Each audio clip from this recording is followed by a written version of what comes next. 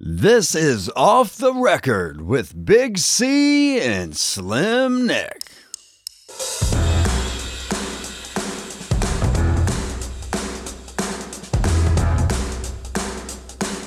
Welcome to episode 25 of Off the Record. Whoa. And Slim Nick's here for the second week running, so it's party time. Party time. Nice as ever, thanks to anyone for listening to us at the moment, tuning in, whether it be via Facebook Live, which you're on now, or you might be listening to your favoured podcast forum. But thanks anyway. And today we are continuing the year in rock, or a year in music, whatever you want to call it. And we are branching out a little bit. Last couple of weeks we've covered albums. We did 1971, which was the golden era of the album, certainly the rock album. And last week, surprisingly, a number of good albums we did in 1976 we discussed. Today we're focusing on the very best, we think, singles released, whether it be UK, US or Australia, in the year 1980. Okay. The beginning of the 80s. So once again, Slim and I would like to welcome back regular contributors here. We'll go to the Bedfordshire, Buckinghamshire border. First of all, Pete Willis, Stinky Pete. I'm sure you love that name. Hello, Pete. Stinky Pete, yeah, it works. We're all good. Stinky Pete, that's good. And we need a nickname for, well, welcome back anyway, Pete. And from Melbourne, live in Melbourne, Australia once more. Had a bit of a lie-in this morning, didn't you, because of the daylight savings time that you've started over there now. But it's Austin Dunmore, singer, guitarist, all-round great human being, Austin Dunmore. Thanks for welcoming. Thanks for being back again. Great to be back. Thank you. And I'm sure you love the singles. I'm more of a singles man than I know than Nick and Pete is actually probably. Austin, not so sure. Have you a bit of singles in you as well, rather than albums, or you're more an albums man? Probably a bit of both, to be fair. I think some artists just use the singles format to promote their albums. Not to promote their albums, but as a standalone format in its own right. Well, that's true. Does that still get done nowadays? I know that was done. I know in the 60s, 70s, not maybe so much these days. What's going on these days? You know, there's no albums so much these days, are there? Are the singles? I mean, I don't know. It's just a collection of singles, really, isn't it? You get an album and they just sort of chuck out the first 8 tracks of singles, don't you? Yeah. I mean, in fact, you get all of the singles in the chart altogether. Well, you know where the album concept comes from, the very definition of an album, like a photo album, because it used to be like the 78 shellacs, and they would get released in a folio. That was the album. Yeah. Okay. Yeah. Fair point. Well, what's a single then? What's a single? Who knows? Single. But I like singles. I like because I'm probably because I'm just a little bit impatient and like listening to singles. But what we're going to do, change the format slightly. We've all provided or written down, prepared our 10 picks of singles from 1980. All of us have got a list here. So we'll go round alternately, one at a time, just taking they're at random. They can be at random, they can be in order, whichever way they want to do them. Mine are in random order. No, it's difficult to pick the best one. But we'll go around one after the other and see any comments, whether we've got them. If someone else has got the single in their list as well, you can just pipe up and say, yeah, I've got that in my list. One thing, there's no point even trying to guess what Pete's got in his list like I tried to last week, because they say he's not a singles man. He's probably only bought about 7.5 singles in his entire life. I'm going to do that in a minute. So. All right, okay, fair enough. What I'm fairly certain of saying is that there won't be any Kate Bush, Queen, or Judas Priest in the list. You are absolutely right about that. it should be interesting anyway. It should be quite varied. And I've got a list of I can throw in at the end as listeners have provided. So where shall we start? I think I started with ultimately Pete last week, didn't we? Because I went the wrong way. So we're going to head down under to Austin, 1980. Have you got any initial observations or anything you want to say about 1980 and the music from 1980, or you want to crack on? Absolutely. Yeah, no, I think it's important to talk about what was going on at the time. If you've followed me closely on Twitter, you'd know that I have a categorization of like phases of rock, particularly, and I guess popular music in general. And around 1978, 79, like the punk explosion had happened in the mid 70s, and that had caused some of the bigger bands to kind of pivot and kind of go for a more stripped back sound. But I think the new wave that was starting to emerge around 78, 79, pretty much threw everybody on their ear, and like a lot of the bigger bands at the time struggled to adapt. There's some like absolute clangers from some of the larger artists. I'm thinking of like Queen's Hot Space. And, terrible. What a dreadful album that was. Throw that away. Yeah, exactly. That brings us on to maybe a possible theme that we're going to have. We're discussing this maybe is to discuss the worst albums.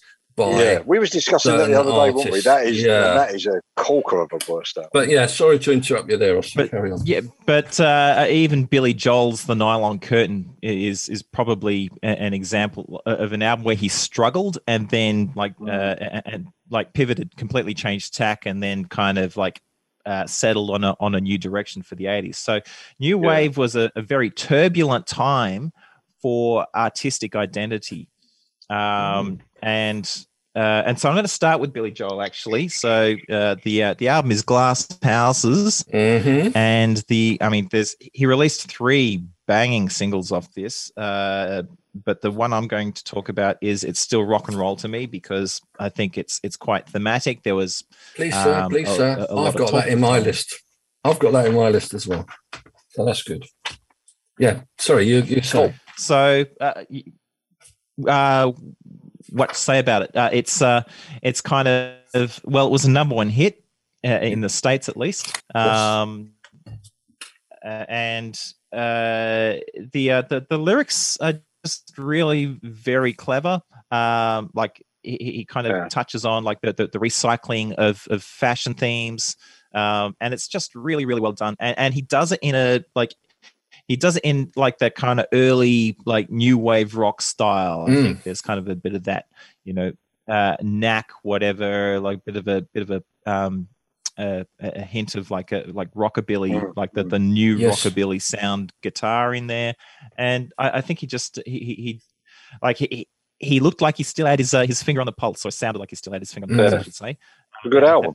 Good album. Yeah, it was a good album, and.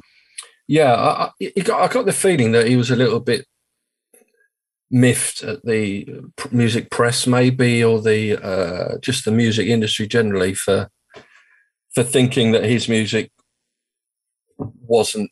It was very how do they call it in the States? Adult contemporary, maybe, or middle of the road pop. When in fact, it wasn't really. And as you say, some of the musical styles. That the new musical styles were just rehashed of the old ones. Yeah, I agree. I mean, after all, it's still rock and roll, isn't it? It's still rock and roll, and that was a great single. Yeah. He actually, because I had this list, this song in my list as well. There are actually 5 singles released from it. Probably not very big all over the world, every one of them. As you say, It's Still Rock and Roll to Me was a number 1.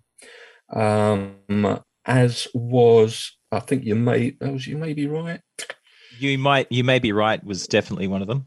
Maybe, yeah, that was one of them. But he had also All for Lena was a single, at least in the UK it was a single.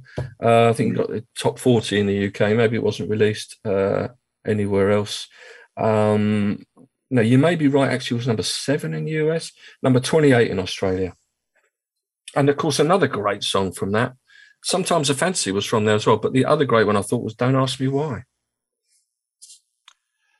Yeah, all of them great songs. Don't Ask Me Why is one of my favorites.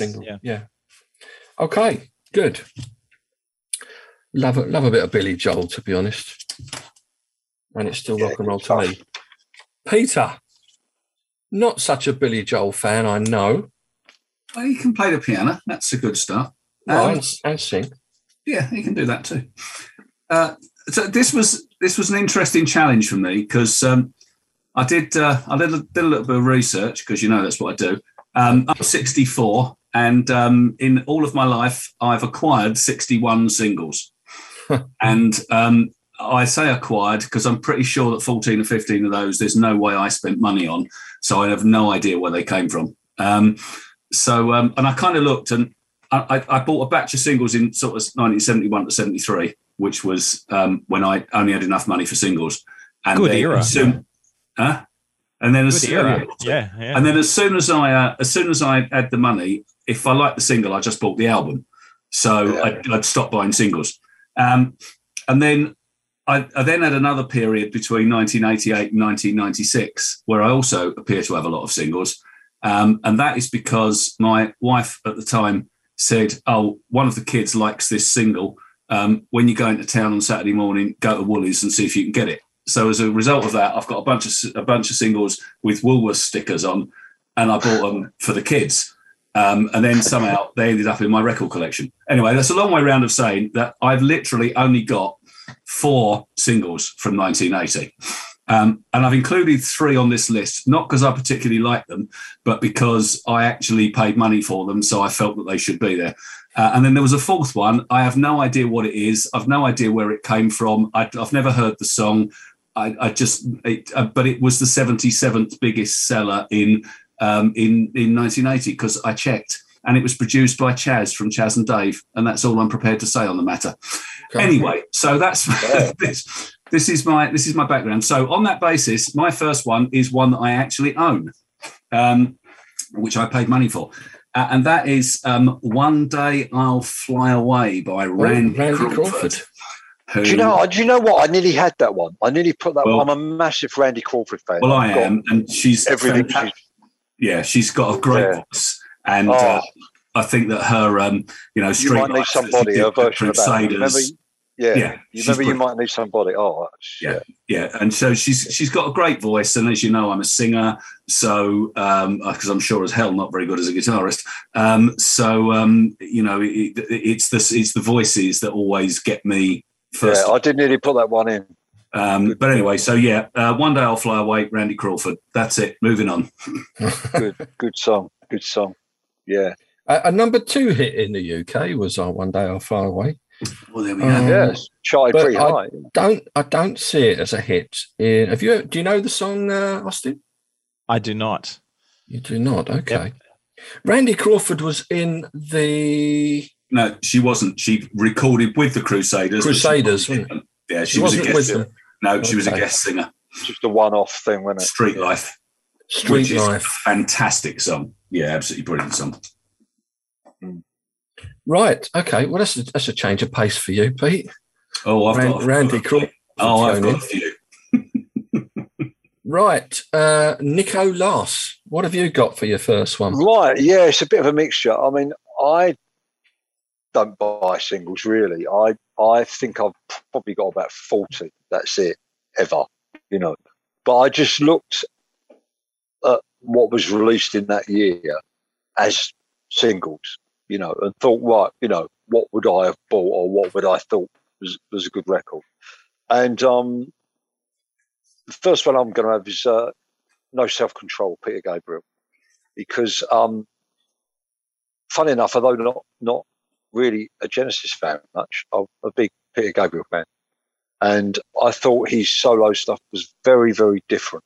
Yeah, it was brilliant. It was kind of modern, but it was not. It was, I couldn't, I mean, funny enough, it was inspired by Steve Reich, Music for 18 composers, musicians. Steve Reich is a avant-garde kind of classical composer. Robert Fripp played guitar on it, Phil Collins on drums, Kate Bush on backing vocals, and that's why very it's interesting. Kate No. no. That's not why it's in, but it's a great track. I mean, it could have aimed with that Frontiers. There was a few, but No Self-Control is very edgy. Only charted at 33. You know, you've done your because he was more of a album guy, really. So, but yeah, that's my first one. Some good singles. Interesting singles, slightly different. Interesting, you know. It wasn't your average pop song. Yeah, they weren't run of the mill, his singles, were they? They were, as you say, they were all quite different. Probably the most poppy one he had was, ironically, of course, it's probably the biggest hit that he had, which was, of course, Sledgehammer. Yeah. Shot the Monkey and all that sort of stuff. Yeah.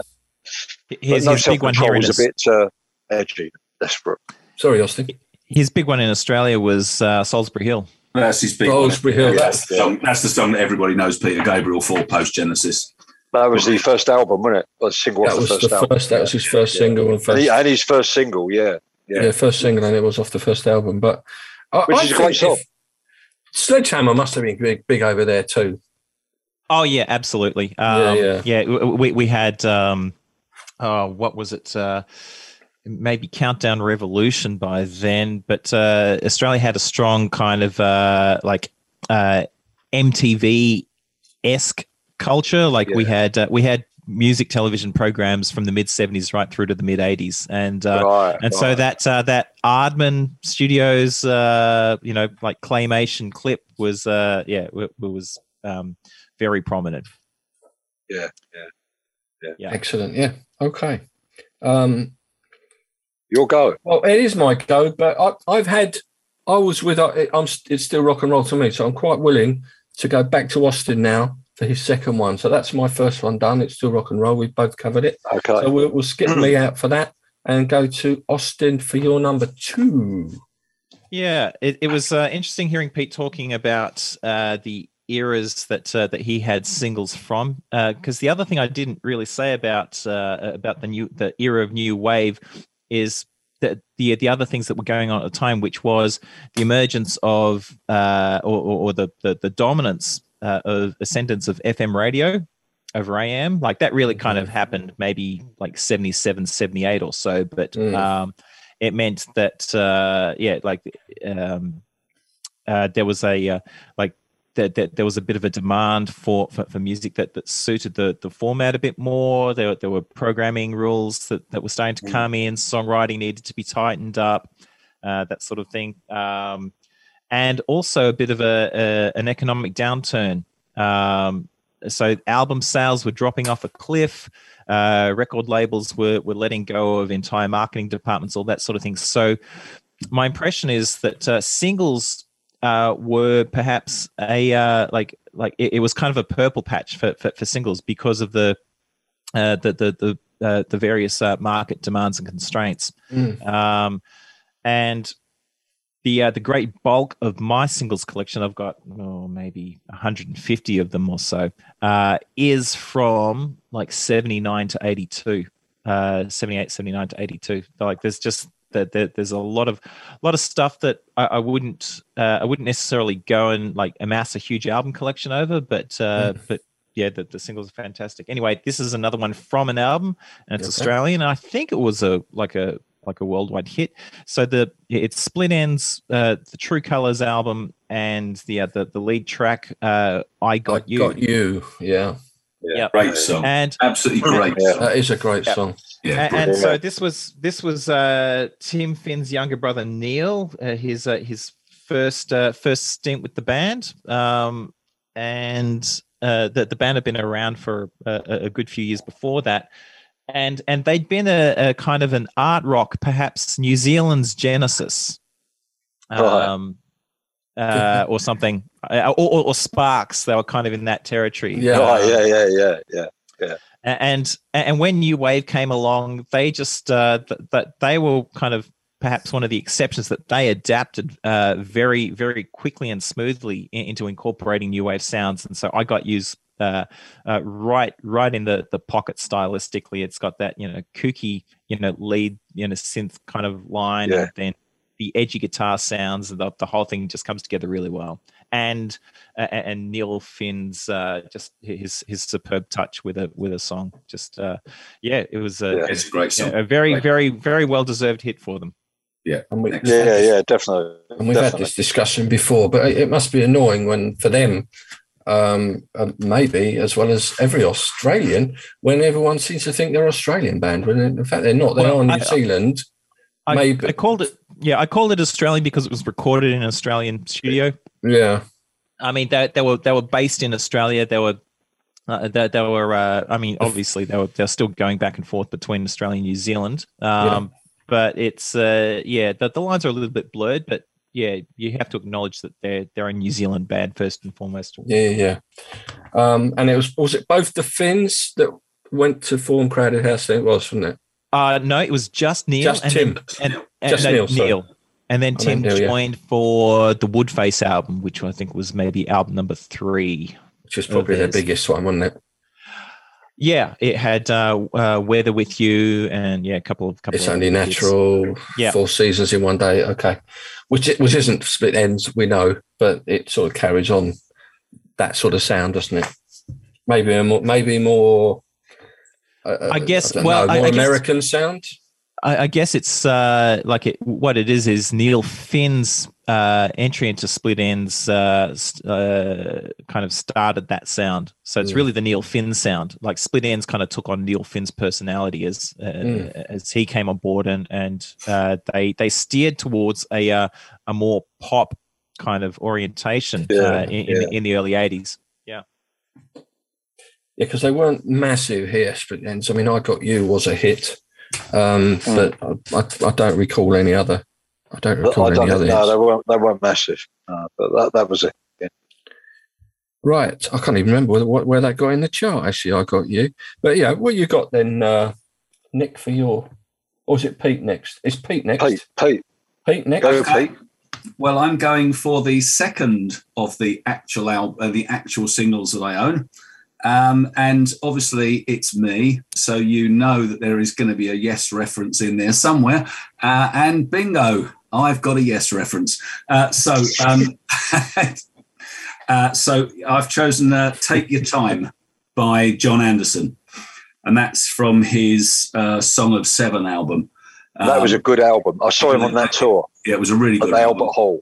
Song of Seven was a great track, wasn't it? Song of Seven was a good track, but Take Your Time was the single. And actually, he had another hit single that year with Vangelis from the Heaven and Hell album, which was whatever it was called. I can't remember. I've got the album as well, but So I obviously bought it because I didn't buy the Song of Seven album, and I must have thought, let's buy the single. So I did. So buy the album. I thoroughly recommend the album. By the way, what was the single called again? Take Your Time. Take Your Time. Yeah, I do remember that track. Yeah. I think it was charted at number 40. I think that was as high as it got. I don't think it did. No, but I mean, it wouldn't, would it? But no, it wouldn't. No. But he did have two chart singles in 1980. That was one of them. So there we go. My Yes reference, early doors. It disappointed me there, Pete. If disappointed is the right word, because Yes did have an album that year. Drama. Yes, which did have a single on it, and but there's no way I was going to choose it because I don't particularly like drama, and in fact, I was involved in a Twitter spat about this very subject this very day. You know what? I wish I hadn't said that now. They would play all 21 Yes albums and put them in order, and they put Drama top, and I had to shout at him. But anyway, is this the right place for an argument? Yeah, yes, the full half hour. We're going Monty Python. Anyway, moving on. So there's my Yes reference. Oh yeah, that's a good. Talk about something interesting. I really liked that album. So I saw him on the tour at the Albert Hall. It was a concert I really remember well. My one's sort of a band that I think they were kind of dubbed in with the new wave of British heavy metal scene in the early 80s, because we did have a kind of new wave of British heavy metal. And there was a few bands involved in that. And I know who this is going to be. You know who this is going to be. I know it's Saxon 747 Strangers in the Night.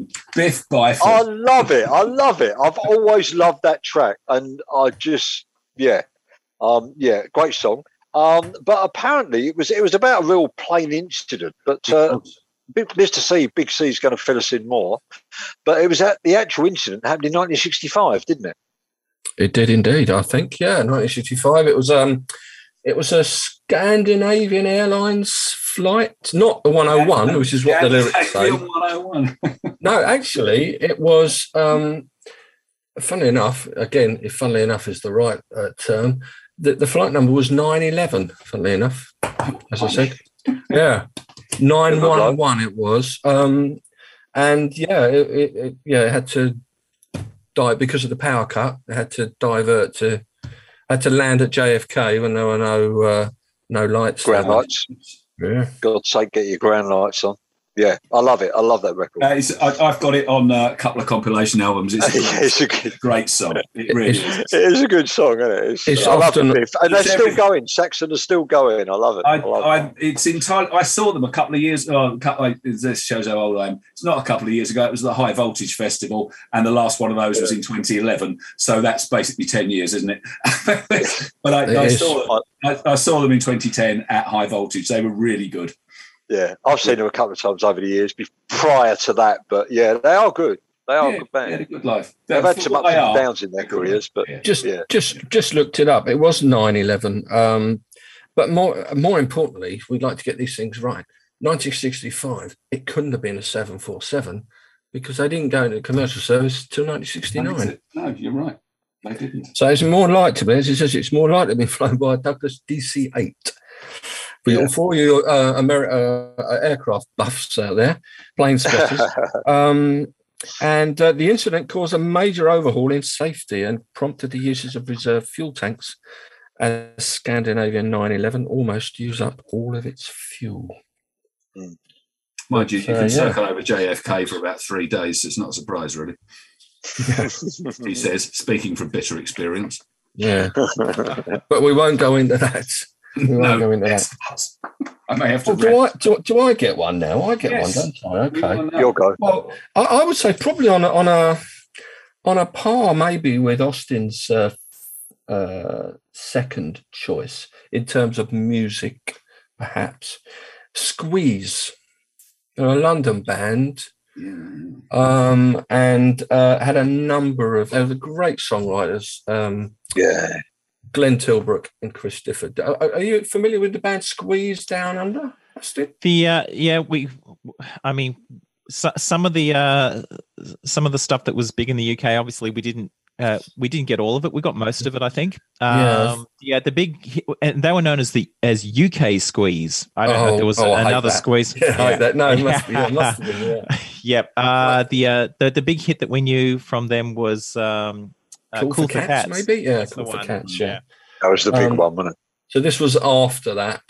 It was the album Argy Barging. Now, the song I'm picking is called Another Nail in My Heart. Good song. You like it? Good. Oh, I'm glad someone does. I like Squeeze a lot. I think they were funny. They were funny. They had funny. Jules Holland in Squeeze? He was. He was on keyboards. In fact, he is playing the keyboard at the end of this song, actually. But he's him and Glenn Tilbrook, and Chris Difford wrote the lyrics. Yeah. And when Jules Holland left, and the guy took over from was Paul Carrack, who had previously been in Ace. He was How Long? Ace, yeah, that's right. And also he was the lead singer for. Mind you, they've had a lot of lead singers, I think. Mike and the Mechanics. And so I think you'll find The Living Years was Paul Carrack singing. Dunstable's most famous musical export. What, other than Peter Willis?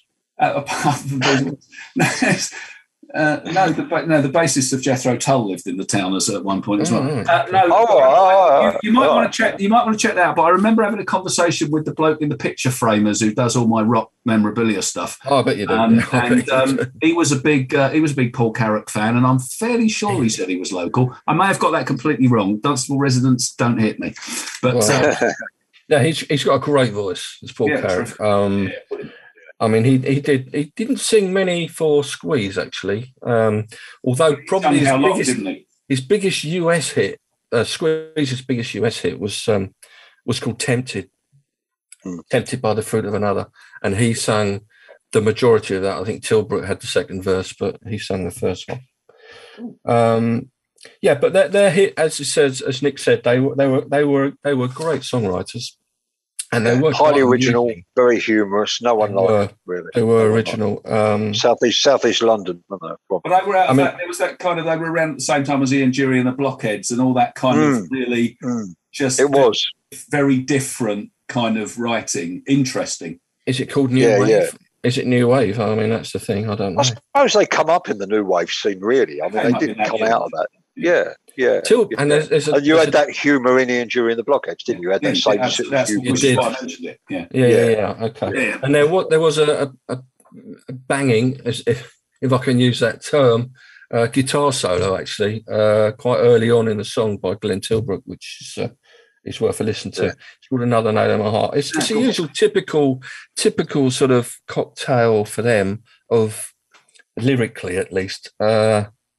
Lost love, heavy drinking, and culminating in the chorus, memorable chorus, and here in the bar, the piano man's found another nail for my heart, Number 17 in the UK, that's all it made, apart from, I think, Canada, number 56, but apart from that. But anyway, that's my first one, Another Nail in My Heart. Excellent. So, good one. Heading 10 hours away, time-wise anyway. So, Austin, what's your next one? Number 3. So, I wonder if Pete's got in his early 70s collection this particular one. An actual single. Colin Blunstone. Classic. Absolutely classic. Say You Don't Mind. Yeah, so I discovered this. There's a great clip on YouTube of him doing it live with a string quartet on the Old Grey Whistle Test, and his voice is just amazing, absolutely amazing. I might be wrong, but I think I saw Colin Blunstone with Eric Clapton at the Royal Albert Hall in the 90s. I think he played with him a few times, and I'm pretty sure he was a brilliant musician, fantastic. Yeah. Like amazing voice, beautiful voice, unique voice, wasn't it? Yep. So he did a thing in 1980 with a guy called Dave Stewart. What Becomes of the Brokenhearted? Okay. Yes. From Eurythmics. So, no, I thought it was Eurythmics, but it's a different Dave Stewart. And so this Dave Stewart never released an album. So this is if you haven't got the single, that's I remember that song. I remember that song now. Yeah, I remember that song. Yeah, and it's obviously it's got Motown all over it. It's absolutely a soul song, but it's done with this really dissonant kind of keyboard riffs. It's very, very inventive, and just that combination, the clash of the sweet and sour of the the Motown with the kind of very modern kind of synth lines. I just I've always loved it, and so this is something that we did get in Australia. I have no idea how big it was in the UK. It was pretty big. I think that was pretty big, that record. Believe it or not, I have that 7-inch in my collection. I'm very impressed. Yeah, I have that 7-inch in my collection. Impeccable taste. And I was frantic while you were going on about Say You Don't Mind. I was frantically searching. I was like, that wasn't 1980. It can't have been. And I only know about that one courtesy of our friend David Hepworth. Oh, of course. So, David Hepworth. He raves about it in the Never a Dull Moment book. The book. So I went, I've got to chase this up. So I got a copy and just went, yep, this is great. Yeah, I don't know much about Dave Stewart, but Blundstone I always thought was very, very inventive, and his records were very different. Superb. Just very different. Yeah, but just superb. Yeah, it's interesting. Yeah. So the original song, "What Becomes of the Broken Hearted," was done by Jimmy Ruffin back in '66, which would have been contemporaneous with like Blundstone's first activity with the Zombies, which was his first signed band. Yeah. So like he was doing what She's Not There and then Time of the Season, and like that was with Rod Argent, wasn't it? That was with Rod Argent, correct. Yeah. And Rod Argent produced. I'm pretty sure Rod Argent produced "So You Don't Mind." Yeah, probably. I can't quite remember, but but Argent did produce a couple of things for him in the early '70s. Yeah, great so I wouldn't stuff. be surprised if that was one of them. Yeah, brilliant, excellent. That was a Motown one, wasn't it? The Jimmy Ruffin. It was, yeah. It was, yeah. It's probably one of my favourite Motown songs, actually. Once What Becomes of the Broken Hearted. But yeah, I mean, I wouldn't even have imagined that you would have had that in your list. But seeing the sleeve there, I definitely remember it. But Dave Stewart did get around. But as you say, this isn't the Dave Stewart. There's another Dave Stewart. But I've seen a lot of Dave Stewart's about. Yeah, there was a big hit over here in not in 1980. I think it might have been the following year, perhaps. With we got to number one. It's My Party, and I'll cry if I want to. Barbara Gaskin and Dave Stewart, but I think that was the Dave Stewart. That was the Dave Stewart. That was the Dave Stewart. Yeah. Well, yeah. So Barbara Gaskin is on backing vocals on the B side of this one. That Dave Stewart is the mentor of Joanne Shaw Taylor. He was really. The one. Yeah. What the really? No, the Eurythmics Dave Stewart is Joanne Shaw Taylor's mentor. Yeah, he was the one who guided her into the industry. Yeah. I was just a little bit of a bypassing. I understand Joe Bonamassa's produced the new Joanne Shaw Taylor. It was delivered this week. Any good? Any good? I mean, I've seen her about 4 times. I love it. But old blues standards, it's all old blues songs. It's absolutely fantastic. Do you know, the last time I saw her, she was supporting Robin Trower, and she blew him off stage. Trower was so boring. Yeah, I know this has nothing to do with 1980, but she is fantastic. Everybody should have everything she ever recorded. Yeah. I just had to, digress. Yeah, carry on as we were. Digress. Moving on. Number 4, Pete. No, it's number 3, but anyway. Number 3, close. Number 3. Right, so this is the last one that I actually own, and this is, you're going to go, have you been taking drugs? Anyway, so this is Fame by Irene Cara. Oh, wow. I want to live forever. Yeah. Okay, so the reason I bought this was because... A catchy song, though. It's a brilliant song. It is a brilliant song. But the reason I bought it was because I got married at the back end of 1980.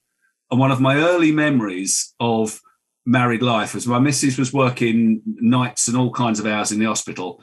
I was working all kinds of hours, nights and everything, rotating continental shifts in a chocolate factory.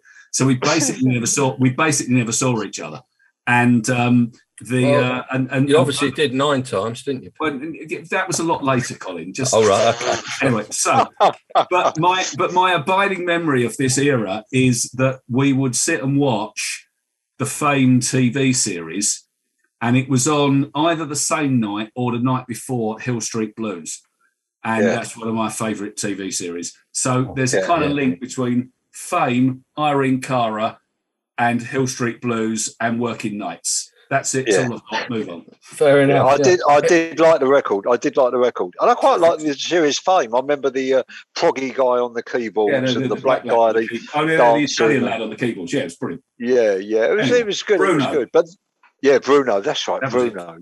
Yeah. And I liked Hill Street Blues, I must admit. It was a good song. Be careful out there, Colin. Be careful out there. Be careful out there, yeah. Be careful out there.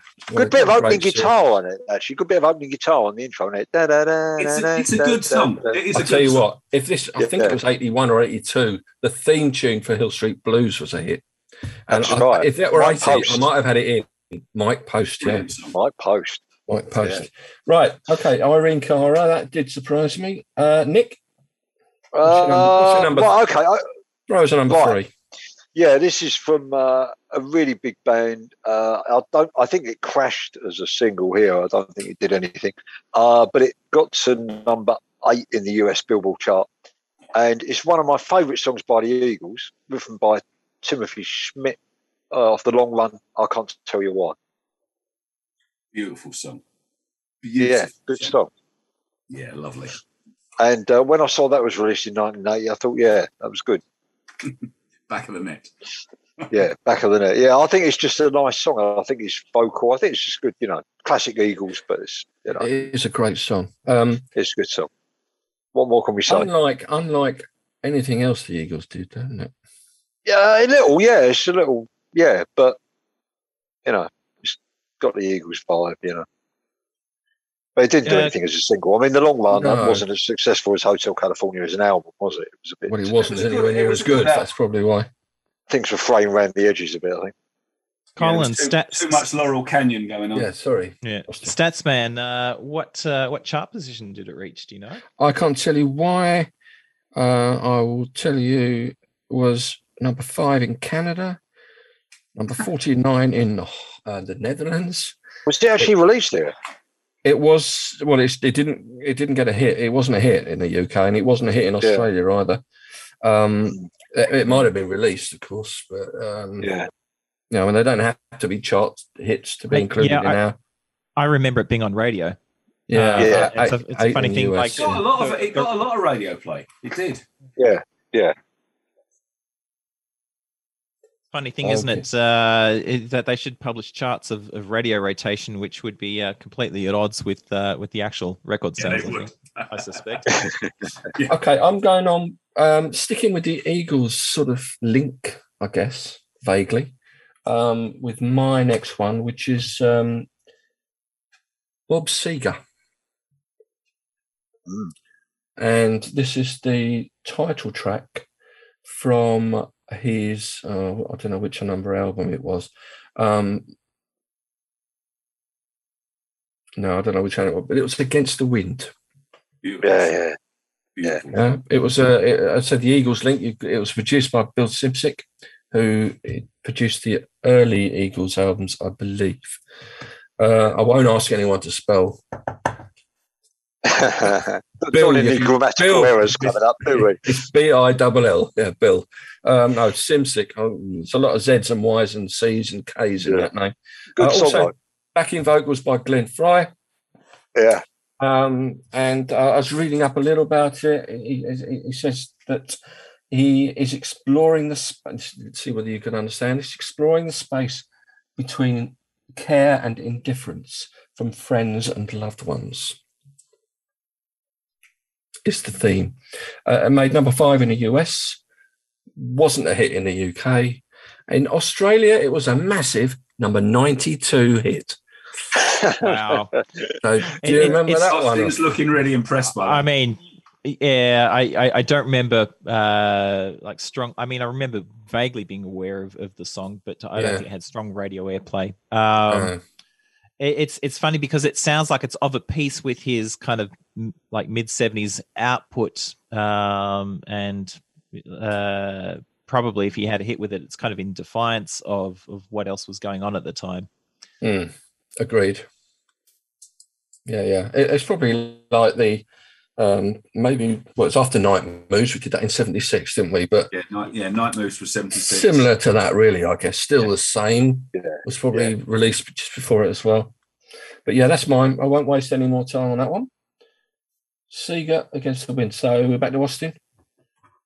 Okay, I'll go with what's in my hand. So not sure what to say about this, except actually, I do know what to say about this. So it's Paul Simon. Oh yes, Late in the Evening, and it is my personal favorite Paul Simon song, absolute favorite.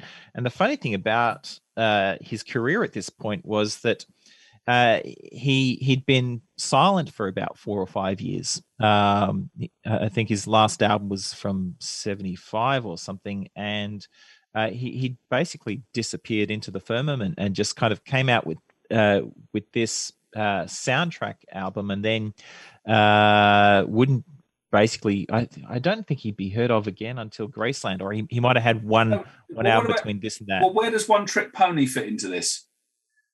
So One Trick Pony, yeah, was the song or the film or the lead single from his 5th studio album, One Trick Pony. It says Late in the Evening. Yeah. Right. So One Trick Pony was the album. I thought it was. Yeah. Right. Yeah, that's right. So it was a soundtrack album for a film. I don't really know. Maybe it was. Okay. Somebody I know who is listening to this show, that is her very, very favourite Paul Simon album. One Trick Pony. Okay. Yeah. So well done. Back of the net there, Austin. You chose well. Great. It's like listening to the record itself. It's so well recorded, and there's so much kind of like fresh percussion, and it's just he really knew how to surround himself with great musicians, and the arrangements are great. Like just everything every aspect is top shelf. Yeah, his songs are just well crafted, aren't they? Sorry, Pete, go on. No, I was just going to say I saw him. I've seen him live a couple of times. I saw him at the Graceland anniversary thing in Hyde Park in 20 whenever it was.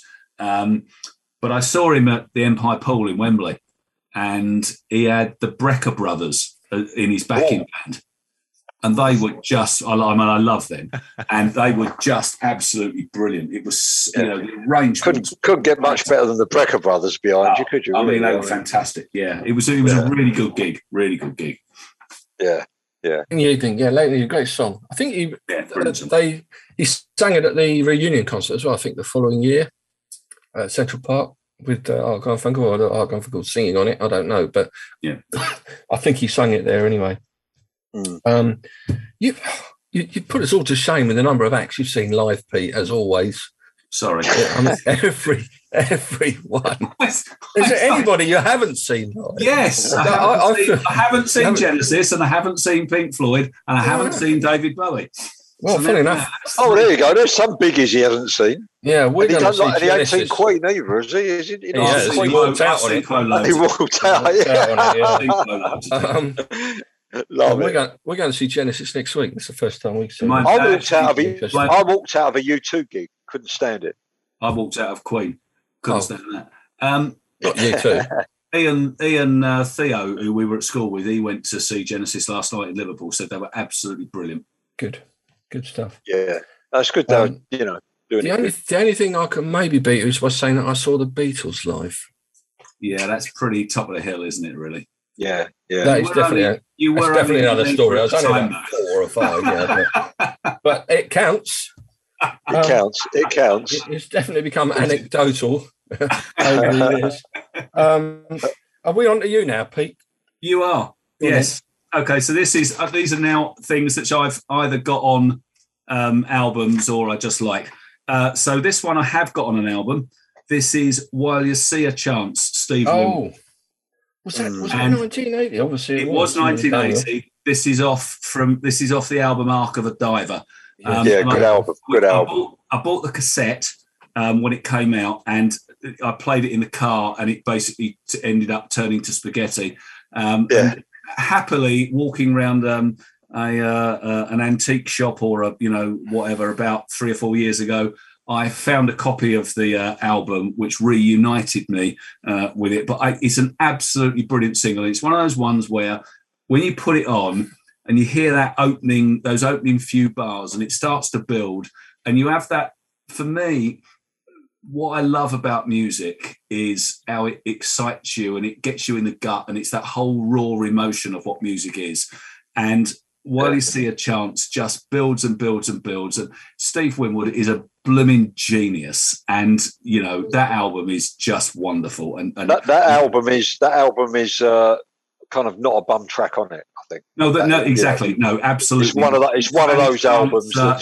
It's wonderful. It's a great album. This was a comeback album for him too, wasn't it? He hadn't been heard of for a decade. Because he was producing, wasn't he? He was writing. He wasn't doing stuff. He'd done the kind of Traffic thing, and then he did Blind Faith. Clapton, didn't he? And Blind Faith, yeah. Yeah. But then, so he did this, and then there was another one the following year, which I've also got, which has got 2 or 3 singles on it, all were hits. So yeah, it was him kind of coming back into the spotlight, really. But it's a brilliant album. But I mean, we're talking singles. Why Don't You See a Chance? Fantastic, love it. Yeah, I agree. I love the intro to that, I must say. Yeah, super. Yes. Nick, you're on. Okay, this is we have totally to speed different. up through these, don't we? Now, I think. Yeah, okay, it's just totally different, and because I do like some different stuff. Funkin' for Jamaica, Tom Brown. Hi. That's called Silence. Funkin' for Jamaica. US Billboard chart. UK hit the top 10, number 10, and US Billboard chart number 9. Yeah, and a girl singer on it. Tom Brown was a jazz trumpeter, but it was basically a great dance record. Okay, gonna have to look. That's one that's gonna have to be looked out. Yeah, there'll be a few of these. We'll probably great dance record. That up. Real good funky groove. You'll know it as soon as you hear it. As soon as you hear it, you'll know it. It's not the Tom Brown who was a Radio 1 DJ that took over from Fluff Freeman on the chart rundown on Sunday night. Fluff's, no. Fluff's successor. No, he's not half. He's a trumpeter. Okay, jazz trumpeter. Yeah, I mean, it was a dance record. It was big in clubs and that, but I love it. Absolutely love it. Okay. All right. Talking of dance, see, this might throw you as well from me. Although the whole of the album probably was more dancey and up-tempo, I've gone for the least up-tempo song on the album, and I think his voice on this record is superb. Not that I'm a humongous fan of this guy. It's Michael Jackson. And it's She's Out of My Life. Out of My Life, right. Yeah, from Off the Wall. Yeah, it's a good album. Love it. The guy that wrote it apparently wrote the song. Well, it's rumored he wrote the song about Karen Carpenter, whom he had a relationship with for a while, but he denies it. It's a Quincy Jones. Quincy Jones had intended for Frank Sinatra to sing it originally, but he wanted some more, some songs to show Michael Jackson's full voice, vocal range, and to show and have some more mature themes in his song. So he gave it to him, and I just love it. And whether or not it's a proper tearful last word of the song, the word life at the end is, but apparently he was in tears on all 7 takes of the song by the end of it. And it was left in by Quincy Jones. It was a UK number 3, it was a US number 10, and it was an Australian number 17. So not normally my bag, but I do love that song. That's a good song. Good album as well, yeah. Okay, yeah. We've had surprises here, haven't we? We had a few surprises. Surprises. Would it surprise you to know that I've seen Michael Jackson live as well? Anyway, moving on. Same here. I've seen Michael Jackson live. Okay. Very good, actually. I mean, very good. He was fantastic. Yeah, Wembley Stadium, 1990. Same here. Yeah, Jennifer Batten on guitar. Yeah, that's right. It was brilliant. Austin, on to you. Moving on. Okay, the last of my my singles here. Although I probably should have the album for this. Is A&M Records. Oh, the Police. Don't Stand So Close to Me. Okay. That was on the reserve list. Yeah. About being a school teacher. Oh, and like very kind of highbrow lyrics. Like referencing Nabokov and like a mature kind of subject matter as well. Like musically, they couldn't do anything wrong at that point. They were on a roll. And even just the arrogance of that, like synth note just being held, for 30 seconds at the start of the single, and you can hear the guitar plugging in or something switching. I don't know what it is, but they're just like, we do not. They don't give a proverbial. We're rock stars. We can do what we like. We're just exactly. We're just going to set up while the tape's rolling, and it's all. We're just going to leave it all switched on. It's so good. Yeah, it's a very good record. The third verse. They ran out of things to sing about, so they just mashed the keyboard, mashed the keys on the synth. You just that's it. That was what they did for the third verse. It's hilarious. And a number one here, big hit in Australia, I assume. Number one, yeah. What's on the B side? What's on the B side? There. The B side is Friends. Loves a B side, does Nick? I think that's a non-album track. I'm gonna have to give it a spin. I do believe that's a non-album track. Yeah. Sheer audacity from the Police. Yeah. The Police. Number one for quite a while. I did say I've got a few requests or mentions for albums. Cindy, who often produces some good songs for us and albums. I won't mention all of them for the moment, but two of them you've mentioned, Austin, which is I Got You from Split Ends and Don't Stand So Close to Me by the Police. She also had You May Be Right. So she had Billy Joel as well, but not your song. It's still rock and roll to me. So she's, you're on a par with Cindy at the moment. Good song from the Zenyatta Mondata album, yeah? Zenyatta Mondata, orange and blue cover. That's the one. Okay. Peter. Right, so we're halfway through now, aren't we? This is numero 5. This is numero 5, yeah. We need to do the second half quicker than the first, I suspect. Yeah, but that always happens. Right, so this one is one of my favourite guitarists and another guy who I think is pretty well note perfect, and this is Gimme the Night by George Benson. Yes. Absolutely. I tossed up whether to put this in. Oh, well, listen, I've got George Benson's greatest hits. There is literally not a duff note on that entire album. I think he's wonderful. And this is a true story. I was working for a Lexmark, the printing company, and they did all their training in La Défense in Paris. And the very last time I went there, I came up out of the La Défense metro station and walked right into the middle of the La Défense Jazz Festival, and George Benson was playing. So I had 25 minutes free just standing watching George Benson with a bunch of French people drinking wine. He was bloody fantastic, and I just love him. He is an amazing guitar. Can I show you something? He's a brilliant This is the Look out, a GB10 Benson guitar.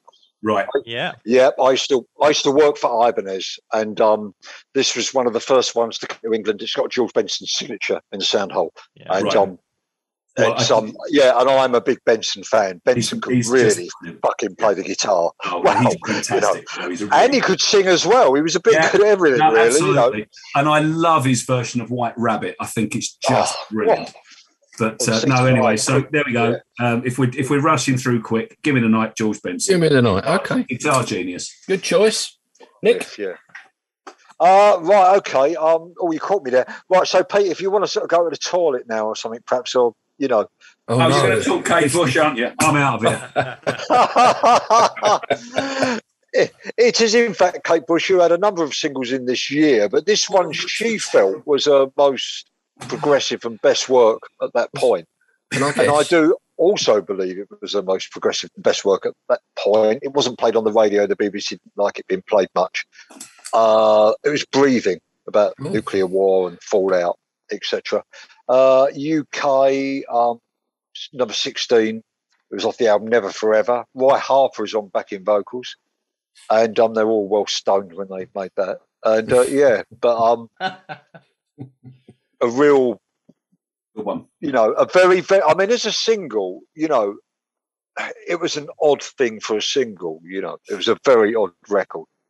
Very odd record. She could get away with it, couldn't she? She never really cared what she, but it was a very odd track. And also it was well over 5 minutes long. And, but for me, that was That's going to come in at Pete's number 8, I think. Actually, if it's 5 minutes long, then obviously I'm a big fan, and as long as Kate wasn't actually singing on it or involved in anything to do with it, then it'd be fine. But other than that, you love Kate Bush. Yeah? She's wonderful. Yeah, she's right up there amongst my favourite people to run out the room for. Right, I'm gonna start picking some songs here that you probably none of you are gonna like because they are in the new wave. The new wave. New wave. We're getting a bit new wave. I've got a new wave. Right. This one, although the song isn't really, it's not an original. It's a cover produced by Phil Spector, as he did the entire album in 1980, end of the century. And it is a cover that he insisted that they do, but actually only Joey, the singer, Ramone, there's a clue, actually performed on it because the other three wouldn't have it. But he's insisting he wanted them to get really massive commercial success. And it was, to be fair, their biggest UK hit. It got to number 8, but I don't think it got anywhere in the States, and it probably didn't get anywhere in Australia either. Austin can confirm or deny that. But it's the Ramones, and it's their cover of Baby, I Love You. Right. Nice slow tempo. Phil Spector was a bit of a nutter. There were rumours about him walking around his mansion holding guns to their heads. And, yeah, I mean, Dee Dee Ramone has said, I just can't believe none of the Ramones are left now. Yeah, he levelled his gun at my heart, and he motioned for me and the rest of the band to get back in the piano room. Then he sat down at his black concert piano and made us listen to him play and sing Baby, I Love You until well after 4:30 in the morning. As I said, only Joey, didn't he used to leave a gun on the mixing console? Wouldn't surprise me. I think Lennon might have said that Spector was a bit like that as well. I don't know whether there was a gun involved in the Imagine during the recording of the Imagine album, but yeah. The strings on it as well, which is very un-Ramone like, but very Phil Spector like, of course. All the sound stuff, isn't it? Reliving his golden years, basically, with the Ramones. But Baby, I Love You, it was a top 10 hit in the UK, and I love it. Right, we are halfway through, but we need to rush through the rest. So we're going Austin, number 6. All right, I have this on my Best of Blondie LP, and it is Call Me. And Blondie were in their imperial phase at that point. Yeah. I mean, hardly even needs mentioning. They were very clever. That intersection of like disco, new wave, and rock that they mastered so incredibly well. And I think this was probably the last of their really big hits. But I mean, it's just great. It's it's got that like fast swing time beat, and it's almost kind of not quite heavy metal new wave, but just a great song. That was a Giorgio Moroder production, yeah? I think. Was it? I think so, yeah. I'm sure it was. It was from the film. Was it American Gigolo? Or it was from? I think it was American Gigolo. You are, American Gigolo. You are absolutely right, Giorgio Moroder. I'm sure that was Giorgio Moroder, yeah. Who, And points to you. Yes, I get some brownie points for that one. Call Me. I think also I mentioned Cindy. She's got a Blondie song, but it's not that one. So you're still on a par. There was 3 or 4 that year. Yeah, the one she's chosen is The Tide Is High. Yeah, great. Yeah. Which is a John Holt song, reggae. Is it John Holt, really? John Holt song, Tide Is High, yeah. For me personally, because I'm more new wave a bit before, I think I preferred the earlier Blondie to the more poppy. This was quite disco-y as well, wasn't it, really? Obviously, it was for a film, so probably didn't... Was that? I think it was a standalone. Hang on telephone. Good song. Yeah. Was that standalone single? I think actually, Call Me, or was it actually on an album? Can't remember. I'll have to look that one up. No idea. Yeah. I'll look that one up. Oh, it says from the album American Gigolo. Obviously, that was a soundtrack album, but it wasn't from a Blondie album specifically. That must have been later on the year. Auto America must be later in the year because that had on it The Tide Is High. Okay, Pete, after Call Me. My number 6 is a band who segued seamlessly from art rock to disco, and this was the not the crossover album. This was the one after the crossover album. So the single is "Oh Yeah" by Roxy Music. Roxy Music. The album is Flesh and Blood. There was a couple of other singles off there, Same Old Scene and Over You. I like all of them, but Oh Yeah is my favourite, and it kind of followed on from Manifesto, which was really the crossover album from art rock to disco. And again, this is kind of memories of going out with the girls that I worked with at Cadbury's and going up to the Chelsea Reach and the Penny Farthing in New Brighton on a Saturday night and having a bit of a boogie. Go on.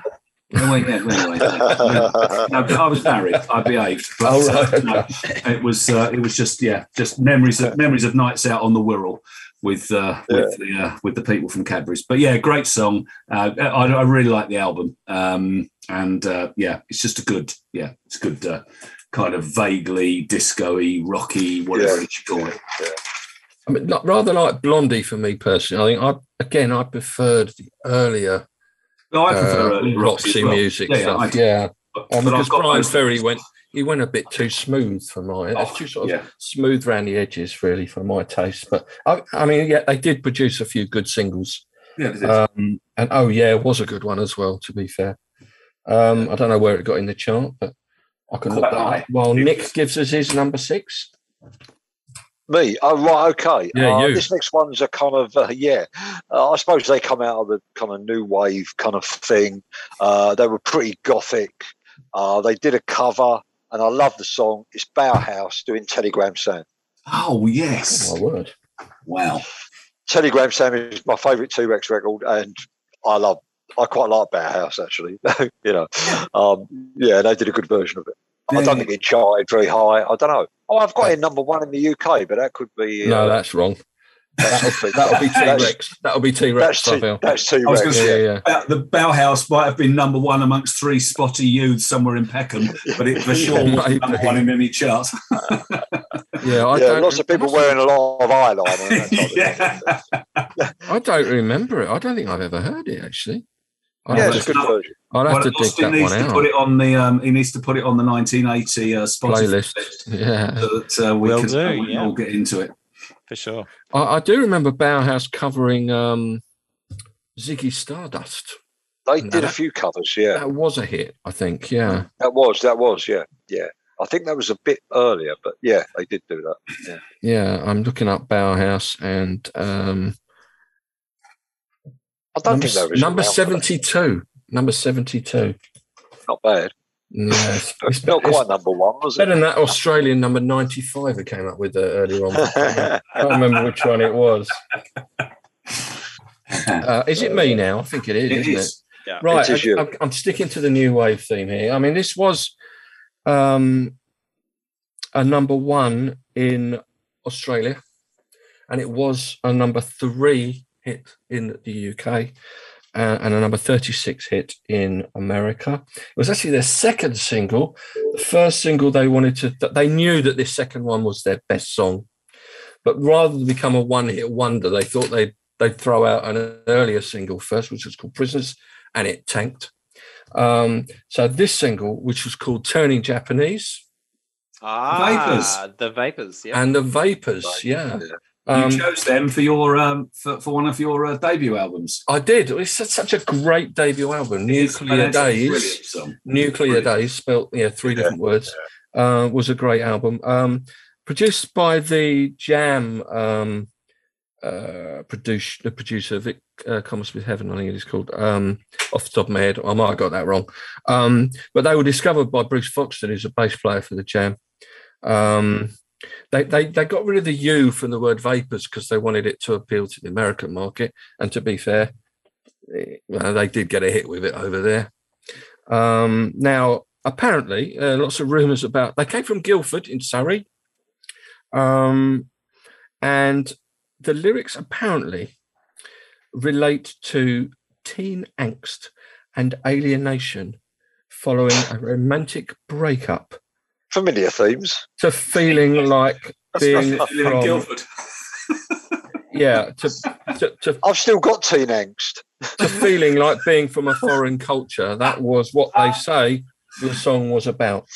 Yeah. On the other hand, it could be about masturbation. That's what everyone is saying that it's about. No, moving swiftly on. Who knows?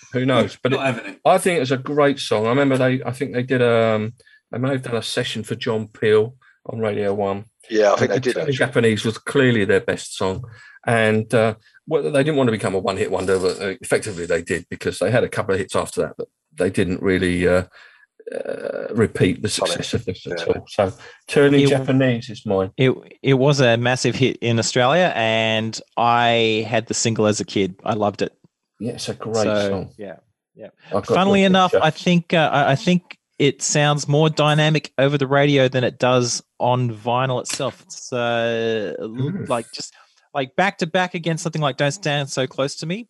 It's just a little bit flat.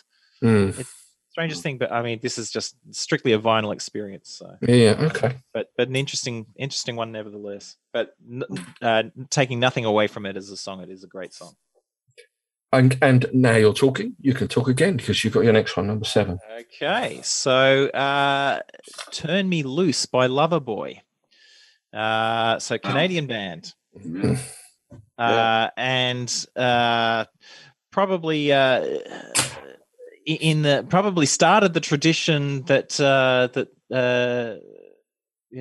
was continued by something like Eye of the Tiger, sort of a like almost kind of heavy metal crossover kind of rock, but with a dance beat. And Turn Me Loose has got some like great keys in it, and just an incredible like vocal delivery. Just the vocal track, the big scream he does in the second verse, like hitting like a high G or something. It's when he sings Beyond My Way. And Loverboy, I'm pretty sure that was their first big hit. I don't know how it did in the UK, but it was. I was just checking it. It wasn't a hit in the UK. It was a number 3 in Australia. Yeah, it was and a number 35 in the US. So Loverboy, had the production team, Bruce. I've forgotten his second name, but his engineer was Bob Rock, and Loverboy's production team and the sounds that they got for them eventually resulted in them working with other bands that led to them working with Bon Jovi and really spearheading the hard rock sound that dominated the rest of the 80s. Right. So an important record, an important band for that reason. Yeah. Bob Rock's name crops up a lot in the 80s, doesn't it? I was just looking at the production. It's got Bruce Fairbairn, producer, Bob Rock. That's him, Bruce Fairbairn. Yeah, Bruce Fairbairn. Bob Rock, engineer, Mike Fraser, assistant engineer. Yeah, Mike Fraser did lots of stuff too. Yeah, absolutely. Okie dokie. Monsieur Willis.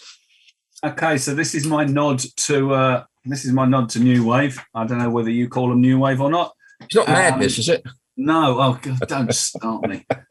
Listen, Graham will switch off and never listen again if you mention madness. No, this is Going Underground by The Jam. Oh, okay. I've got this one. Well, they are my favourite new wave band by a country mile. I think Foxton's brilliant. I think Bruce Wells is a superb songwriter. I can't think of a Jam song that I don't like. My favourite is Eaton Rifles. I think that's just an absolutely terrific. That's my favourite actually. It's a great song. But Going Underground is a terrific song. That's brilliant. I don't know how it got in the charts. It was top 5, I'm sure. I bought Going Underground. I'll tell you. Without even looking this one up, I know. Well, it was on my list.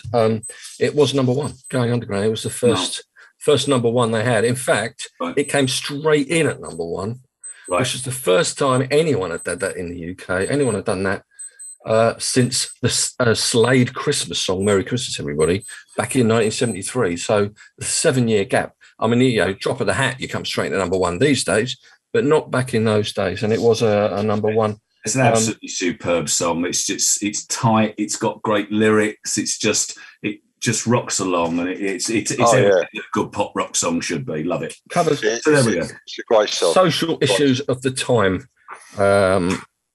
like the political corruption, voter apathy, and Thatcherism. Thatcher. Yeah, you need to go. You need to go back to '78 and the Tom Robinson Band for that, really. But that's a discussion for another day. Anyway, that's my number 7. That is okay, and I like that. So that was on my list. I had the lyric down. I've got you made your bed, you better lie in it. You choose your leaders and place your trust as their lies wash you down and their promises rust. Well, maybe we should play it at the Tory Party conference. You'll see kidney machines replaced by rockets and guns, and the public wants what the public gets. Going underground, great single. Great lyrics. Okay, and that that was included on a couple of others, I think, but I'll come on to them in the end. Nicholas, your go. Okay, yeah, right. It's their 4th album, and every time I hear the intro to this, I just kind of want to smash up my lounge, basically. It's not. When I tell you the record, you know why. It's the Ace of Spades Motorhead. Oh, right. The Ace of Spades Motorhead, number 15. I just think it's a great record. And Motorhead were just, I love a bit of Motorhead. Seen them a couple of times. Yeah. I suspect they were loud. They were loud, I guess. Really loud, yeah. But, it was, Ace of Spades. I think it was a classic song. Good British rock. Classic song, a classic album. That was the title track, wasn't it, from Ace of Spades? There's an album. It was the name. It was off the album. Yeah. Okay. Did they do anything in Australia at all? Motorhead? Look, they probably did. I mean, it wasn't the sort of thing that was in the mainstream. The tough kids at school would have been listening to them. I was a tough kid. That early 80s metal was not really on my radar. So it wasn't until the hard rock explosion in the mid 80s, like 86, that I kind of became retrospectively aware of like all of those bands. Yeah. I just wondered if they were big out there, or I didn't think they were. They were in the mix, and then when the Young Ones came out, and they did Ace of Spades on the Young Ones, suddenly everyone knew who Motorhead were. Yeah. I know we haven't got a huge amount of time left, but have you heard the acoustic version of Ace of Spades? No. No, they play it on Planet Rock sometimes. It's fantastic. It's absolutely brilliant. By Motorhead? Yes. Yeah, they do an unplugged version of Ace of Spades. Amazing. Brilliant. And it's absolutely brilliant. I must check that out. I might have to listen to that, yeah. It's really nice to take a song and to reinterpret it in such an interesting way, and it's them covering themselves. You'll love it. It's really I'll check that out. That's amazing. That's brilliant. And it's kind of done with a swing beat. It's almost right. It's almost like swing. It's really weird, but it's great. It works. Yeah, it does. Yeah, terrific.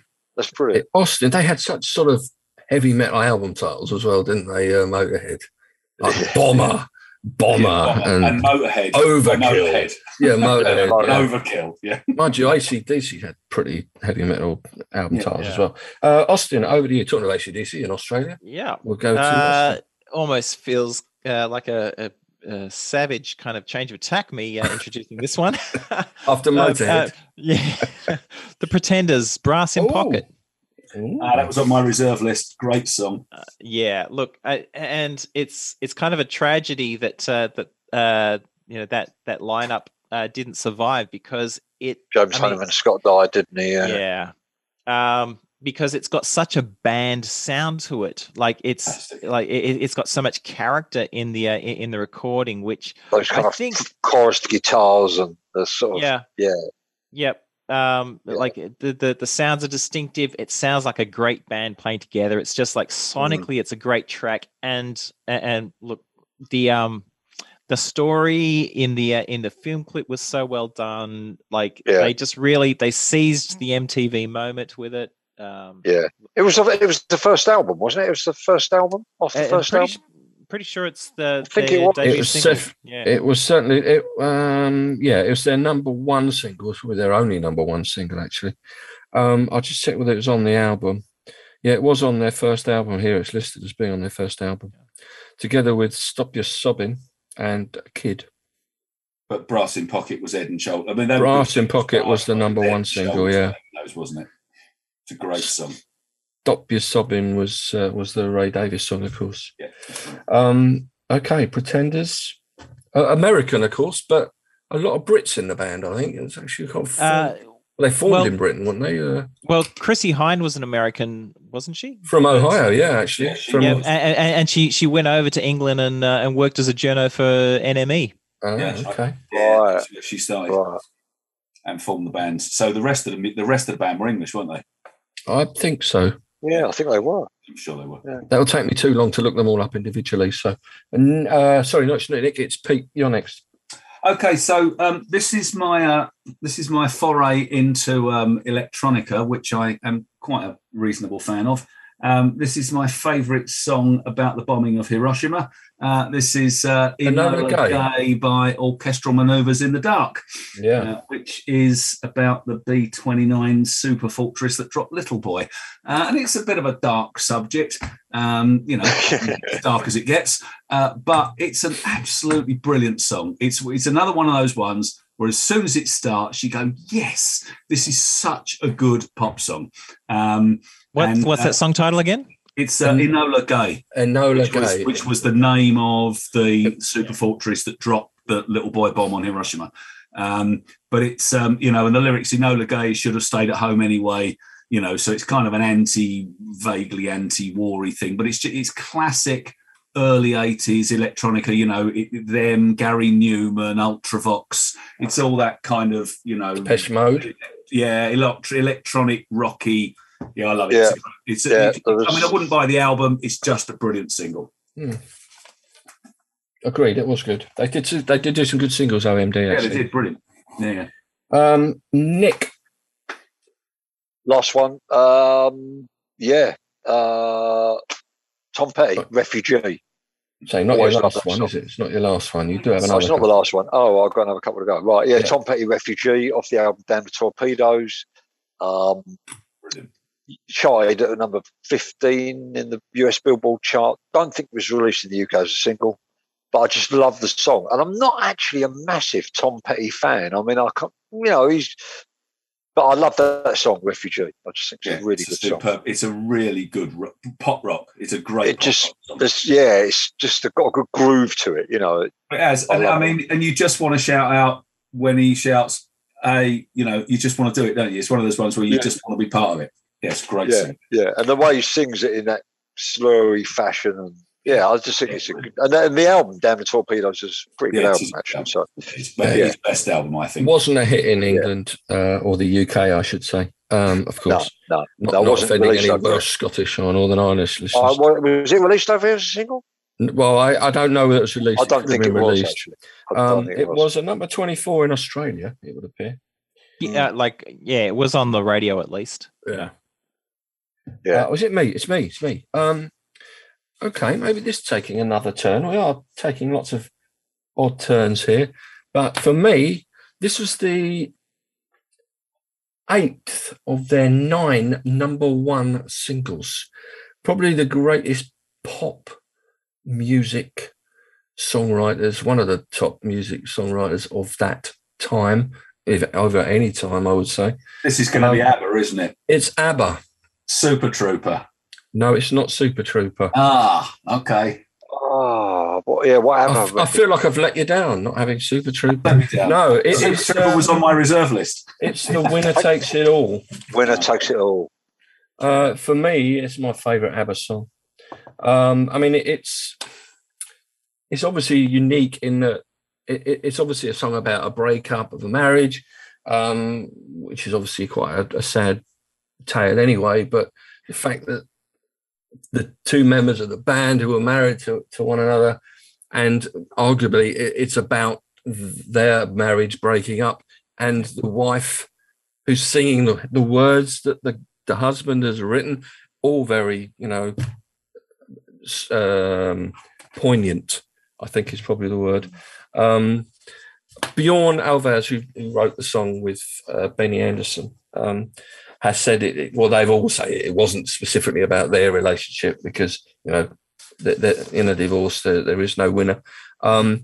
He said he was drunk when he wrote the song on whiskey, and he wrote all the lyrics in an hour. Wow. But yeah, it was a number one. Certainly Agneta, who sang it, has her favourite ABBA song. And it's my favourite ABBA song as well, so I agree with her. Number 7 in Australia. But ABBA were huge here. Yeah. Strangely not a massive hit in the States. Well, in fact, a hit at all, I don't think, actually. Really? I know, it's a strange one. Surprised. Absolute classic song for me. Austin, you've got another couple, so let's have another one from you. I do, yeah. There's no way I wouldn't have these guys in the list. Steely Dan, and the big single of this record, Gaucho, is "Hey 19." Probably, I forgot that one. Oh, probably one of their 3 or 4 biggest singles in Australia, at least. Great thing. And just a really snappy, lively, incredibly smoothly recorded song. It's just just brimming with sophistication and just wonderful subversion in the lyrics. Just so much subversive stuff going on. The outro line. Fagan sings, "The Cuervo Gold, the fine Colombian, make tonight a wonderful thing." So it's his way of saying, I'm partying on tequila and cocaine. Yes, you do. You have to really kind of listen to what he's saying and understand what he's referencing to kind of get the joke, and then then you're on the inside of it. Their lyrics are full of that, and nowhere more so than this song. So a wonderful subversive pop chart hit. Yeah, they still do that live. They still do that one live. Top 10 in America. I would have had that. I was surprised I forgot that one. I would have. Yeah, number 10 in the US. Australia, 48 you got to. Not too high. Yeah, not a big seller, but big FM rotation, I believe. Canada was probably the biggest hit, where it got to number 3. Thanks, Austin. Hey 19. Still surprised you didn't have that one in your list there, Nick. I totally forgot all about that track, and I'm still suffering for that. I can't believe I forgot it. I can't believe only your favourite band ever. Only one of my favourite bands. Yeah. After Yes. Yeah. Yeah. No, it's I can't. When he held the cover up, I was like, oh no, I forgot it. Yeah. Yeah. There you go. Okay, right. So I would now hand over to Pete to discuss his next song, but unfortunately he's unavailable at the moment. So I've got his remaining couple of songs here, and he's given me a little bit of blurb about them, which I can relay to you. Missing out any talks about his mates Ian or Nan. I forget, or his nan. or which shows he saw them live at. Yeah, that's true. Yes. He has seen. We love you, Pete. We love you, Pete. Stinky P. He has seen everyone, hasn't he? He has seen everyone. He has. I mean, I thought I'd been to a lot of gigs, but apart from Genesis and David Bowie, he's not going to see him again, is he? And what was the other one? Pink Floyd, was it? Who's the other band here? That's right. Oh, hang on. Never seen Pink Floyd, he said earlier, didn't he? No, he hadn't seen Pink Floyd. No, I don't think. Yeah. Genesis, Pink Floyd, and David Bowie. I'm guessing there are other acts that he hasn't seen, but I have seen Bowie, Pink Floyd, and what was the other one? Genesis. I'm not. No, I have seen Genesis in the 80s. Yeah, but I'm not a big Genesis fan, particularly. No. Okay. Well, as Pete said, I think a mate of his went to see them. Don't know whether it was Ian or his nan, but but and as I said, we're going to see Genesis next Wednesday. I've got his 9th song, so Let's have it. tell you that it is one of the acts that we have just mentioned, actually. Okay. Mr. as he used to be called, David Jones. Yeah. Before he became famous and decided he couldn't be called David Jones because of the Little Man and the Monkeys. That's why he changed his name. David Jones, yeah. That's right. That's why he changed his name to David. The first guitar I had as a kid was a plastic guitar with 4 strings on it and a picture of the monkeys all around it. It was a kind of toy guitar, I'll never forget it. Yeah. And now you've got George Benson's. And I've got an Ibanez George Benson signed by George Benson. Yeah, one of the first ones ever made because I worked for Ibanez at the time, so that was a perfect job. Plastic Beatles guitar in the 1960s. I remember. I don't remember having any strings though. No, sorry, no, I was wrong. It was the Beatles on it. Was it cream with red round the back? It was exactly that. Yeah, I had that. I had it. Sorry, I thought it was the Monkeys. It was the bit, and it had pictures of all their faces on the front. It did. Yeah, it's the round. And it was cream on the top, and it was red all around the back and the sides, and it had a green string, a blue string, a red string, and a whatever. Of course, it was it was like a ukulele gone wrong. But yeah, I used to pose in the mirror with that for hours. You had strings on yours. I probably did at the start. Anyway, David Bowie, the album he has taken the song from was Scary Monsters and Super Creeps, which he isn't overly keen on, I believe. I'm not overly keen on that. No, nor am I. I don't know about you, Austin. No, I didn't really. No, not a big Bowie fan, full stop, really. Right, okay, fair enough. Might surprise you. Fair enough. Yeah. Fair enough. No, each to their own and all that. Yes, indeed. Was it David Brent? It's her own opinion. Yeah, sure. Yeah. No, her own decision. It's her own decision. That's the one. Her own decision. The song he's chosen is actually Fashion. Turn to the left. Turn to the right. Could be, yeah. Very camp sort of song, very typical Bowie. What Fashion? Yeah. Yeah. I like the guitar intro though. I like the way it starts with all them sort of, and boom, boom, boom. It's quite it was a top 5. Dancey, top 5 hit here. A dancey kind of track, And in Stinky's words, he loves the discordant nature. That intro. Like they went in the studio and went a bit nuts and made stuff up as they went along. And the almost football chant like chorus. So they were his comments about it. I'm sure he said before that it's like everything about the song suggests that it shouldn't work, but in fact it does, and that's almost why he likes it. Yeah. I was a bigger fan of another single from that album, which I'll come on to in a minute. But before that, you've got your 9th one as well. Oh, right. Okay, yeah. Right. It is Entre Nous by Rush off of the Permanent Waves album. Pardon my French. Which was, which I think the song most people know of the album is actually Spirit of Radio. I think that was released as a single as well. But I've chosen Entre, which was a great song. But I've chosen Entre Nous. I don't think it was released in this country. And it was also a shorter version on the single, 3 minutes 45 as opposed to 4 minutes 37. But great lyrics, great song, great album. Saw them on the tour at Hammersmith Odeon, as it was called at the time. It's now the Hammersmith Apollo. But great to see Rush in a small venue, and they blew the place apart. And as you know, I'm a big Rush fan. And it's nice to see that. Well, it didn't probably chart, but I'm just reading about Entre Nous, Rush song. It is the fourth track on the 1980 album Permanent Waves by progressive rock band Rush.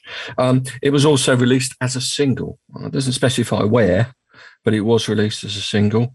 And it just says underneath, released May 1980. I think it was released in the US and Canada. There you I think I read somewhere, but Well, they are a Canadian band, aren't they? They are a Canadian band. Yeah, so I'm not going totally mad then. Are you a Rush fan? Are you a Rush fan? Not a huge Rush fan, but I do like that album, and that's got to be one of their. Well, I don't know how big any of their albums are really, but that's certainly one that has gained a big reputation over time. It's probably one of the albums I'm most familiar with. Yeah. It's kind of the albums before that were more proggy, more kind of long tracks, bit more early 70s, but Permanent Waves is where they're kind of changing a bit. It was, I think they called it Permanent Waves to do with the new wave thing was happening. New wave of British heavy metal, new wave of this, new wave. So they thought they'd be a permanent wave. That was the kind of reason behind the title, in a sense. But it's nothing to do with hairstyles then. Yeah, but they were kind of shortening their songs and becoming a bit less proggy. But they're a great band and great. Being a guitarist, they're great musicians, and live they could always pull it off. I mean, they were just phenomenal. They do. I mean, the first time I heard Rush, I didn't like them. They took a long while to grow on me. I mean, I had loads of mates who was into them. I found Geddy Lee's voice a bit like Pinky and Perky or something, a bit irritating. But suddenly, a whiny voice, isn't it? Yeah, his voice has got deeper over the years, but now I just big Rush fan. Anyway, Entre Nous. Same to you. Yeah, I'm trying to think if that's the album. If I were thinking Rush, would that be the album I would think of? I think what was the one after that? Was it Moving Pictures? Yeah, great album, Moving Pictures. I must have. Maybe that was 81. So that had Tom Sawyer on it. Actually, I seem to remember. Yeah, which is a great song. Yeah. Okay. Yeah. So Entre Nous. Excuse your French. Rush at number 9. In at number 9 with a bullet. With Nick, onto my penultimate song, which I've sort of vaguely hinted at indirectly when I was talking about Pete's fashion. The song fashion, not Pete's general fashion. That'll be another episode, I'm sure. But of course, it's Ashes to Ashes, which was a big, certainly in the UK. Not huge in the States. Was it number one in the UK? Was it number one? It was number one in the UK. It was his second number one. First one being Space Oddity. The only two number ones had Major Tom in them. Although Space Oddity didn't make one when it was first released. No, that was one that came later, wasn't it? Yeah, it was released in 69, I think. Either just before or just after the Apollo moon landings in 1969. Yeah. This guy floating around in space, lost in space, probably not a good theme for the astronauts that are up there. But it was. David Bowie called it a 1980s nursery rhyme. I remember Steve Strange being in the video. That was a really striking video. It was a good video, yeah. Yeah, it was quite interesting video, yeah. There were a lot of good videos in the 1980s, weren't there? That made funny outfit Bowie was wearing in that, really, when it just like a clown. Something like that, yeah. Yeah, very weird. You mentioned Steve Strange, of course. Yeah, it did have a distinctive synth guitar sound to it, which was apparently a deliberate acknowledgement of the burgeoning new romantic scene, according to Mr. Bowie. Do you know who played guitar on it? Just out of interest. I do not know, but I can look that up whilst I've got nothing else to say about Ashes to Ashes. That was quite a good song. I must admit, I don't. That particular album, I didn't like that Bowie period much, to be honest. But those two tracks. I wasn't overly keen. I think I may have said before in a previous podcast,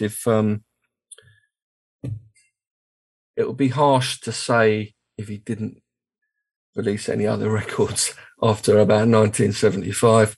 But I like because Station. he did make a few good songs that I liked anyway. When I say good, I mean I like them. Station had a good few on there. Heroes, Even Low. I remember writing a review in the if Pete was still here, if he hadn't scarpered, he might even remember it. But it was at Buckersfield County High School, where the grammar school boys went, and I did a review in '97 of David Bowie's album Low. Funny enough, did you? Yeah, I did. Yeah, I wasn't overly complimentary about it actually. I seem to remember, but I was probably listening to Rockin' All Over the World at the time. One thing I remember about that album Low, it's very instrumental, isn't it? There's long periods of not much singing going on. You know, it's. Well, yes. Well, Sound and Vision had a ridiculously long intro, didn't it? Really, it did went on forever, singing came in, And I think I mentioned this to you on Twitter, Austin, the other day, but with a bit of a Tony Visconti link to it. Sound and Vision was produced by Tony Visconti, as was a lot of Bowie stuff, as was a lot of Bowie stuff, and he was married at the time to Mary Hopkin. We've gone right away from ashes to ashes, haven't we? We have. Mary Hopkin. We have. And Mary Hopkin. We digress. She sang backing vocals on Sound and Vision. Yeah. By David Bowie. Oh, did she? Did she? She did. Okay. And I was going to look something up while Austin was talking about. If you go on to your 10th one, Austin, your last one, I'll look up who played the guitar on Ashes to Ashes. All right. Yeah. Well, it wouldn't be complete without this one. AC/DC's Back in Black album. Oh, yes. And this had at least 3 singles off it that I recall. And the first one, the one that announced their return, as it were, after the death of Bon Scott, was "You Shook Me All Night Long." The release of that single was like a massive announcement that AC/DC were still going, and they had this great new singer. And what I remember about it was that like everybody loved it. The rock crowd, the metal crowd seemed to really kind of unite everybody. I think the whole thing was done very respectfully, like really kind of acknowledging Bond's legacy memory. With the band. Yeah, exactly. Recorded in. Yeah, great. Just so much swagger. As was all of it, really. Just iconic rock, massive album, obviously, deservedly. Totally. Recorded in Compass Point in the Bahamas. So really, you're really part of the jet set if you're making an album there. There's They've made it. Yeah. I read somewhere that they toured for almost 3 years solid off the back of that album. That was so big, which wouldn't surprise me because that was a big selling record. And so I wonder what they did, because they did record and release an album every year after that. So they did for those About to Rock in '81, and then Flick the Switch, I think. So it would have been a really busy time. And I thought I really thought that Brian Johnson, they couldn't have got a better replacement. And I know, people. Bon had met Brian. Bon Scott's best, but Bon had met Brian before he even joined AC/DC. He'd seen Geordie on a trip to England in about '74 or something. Right, that's interesting. Yeah, the relationships were all there pretty much from the outset. Yeah. But it is. It just suits. I remember, because Bon Scott had, a vocal style, but I think Brian Johnson was a great replacement. I mean, when you've got a lead singer and the lead singer dies, that can really screw a band up. You know what I mean? How can you replace certain people? It's very difficult. But I thought you've got to have the lyrics as well. And Bon was an incredibly witty lyricist, and Brian had his own. He had his own kind of cheeky glint. Definitely. Probably not as like not as inventive as Bon. But he still had that witty. They still had that witty sense of humour. Sort of. Yeah, I can't describe it, but there's always been, AC/DC are always a band that haven't really taken themselves seriously, but they do take themselves seriously. But they're kind of, love to play with the double entendres and so forth. Oh yeah, yeah, it's great. It's great. It's typical British humour. It's typical British humour. That's why we love it in Britain. We love it. We love a double entendre. I can't even say the word. Come on, you and your French tonight. Double entendre. Yeah, but can't even say that word. You don't get an AC/DC song without a sort of a sexual innuendo in the title. To be fair, no, that's what we want, because it's like Carry On. Maybe Carry On from the old Carry On films. So you're going to say something, Austin? Oh, look, I was just going to talk about Studios. Just to backtrack quickly to the Split Ends one, which I kind of suggested was Australian in the making. It was recorded at Armstrong's in Melbourne, which now I believe is a music venue, the Memo Music Hall. But that, if you remember our show about 1971, that's where Chain did Toward the Blues. Same studio. Yeah. I wasn't on that show, but I have listened to it, so I do remember. Yeah, that's what I had to say about that. Bluesy rock band, weren't they? Yeah. Bands where the lead singer's died. That's a theme for you. There's probably not many of them. There's a theme. I'm thinking Queen. I'm thinking Queen. Yeah, and I should say they've never really can't really place Freddie Mercury. Having said that, Adam Lambert is a pretty damn fine cover, and we've seen them a couple of times. But I don't see them as Queen. I just see them as almost a tribute band, and they have like Adam Lambert. He's a great singer, to be fair. Yeah. Quickly on to Pete. Where are you, Pete? No, he's still not here. So his final song was from one of the artists he's a big fan of, ex-Genesis, Peter Gabriel. And from I think, the same album that your first No Self-Control was on. Yeah, I think I know what it's going to be. Which is the second or third of his solo albums, self-titled. I thought it was Melt, but could be wrong. Melt, yeah. It was called Melt. Yeah. And it is Games Without Frontiers. Very original single, but all of Gabriel's output was very original at that point, and the singles, I know Self-Control didn't chart very high, but I think Games Without Frontiers charted quite high. And continuing the French theme, of course, there's a French translation of it in it. Do you know that as well? Are you going to show us off with that? No, I can't remember.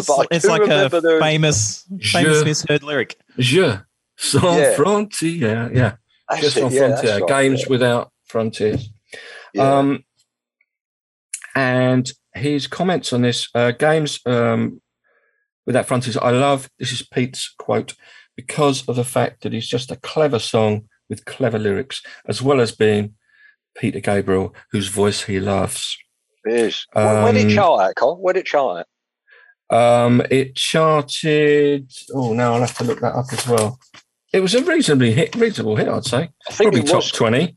I think it was his biggest single hit off the album, He said he doesn't think it probably translated very well to the US and Australia because the context wasn't there.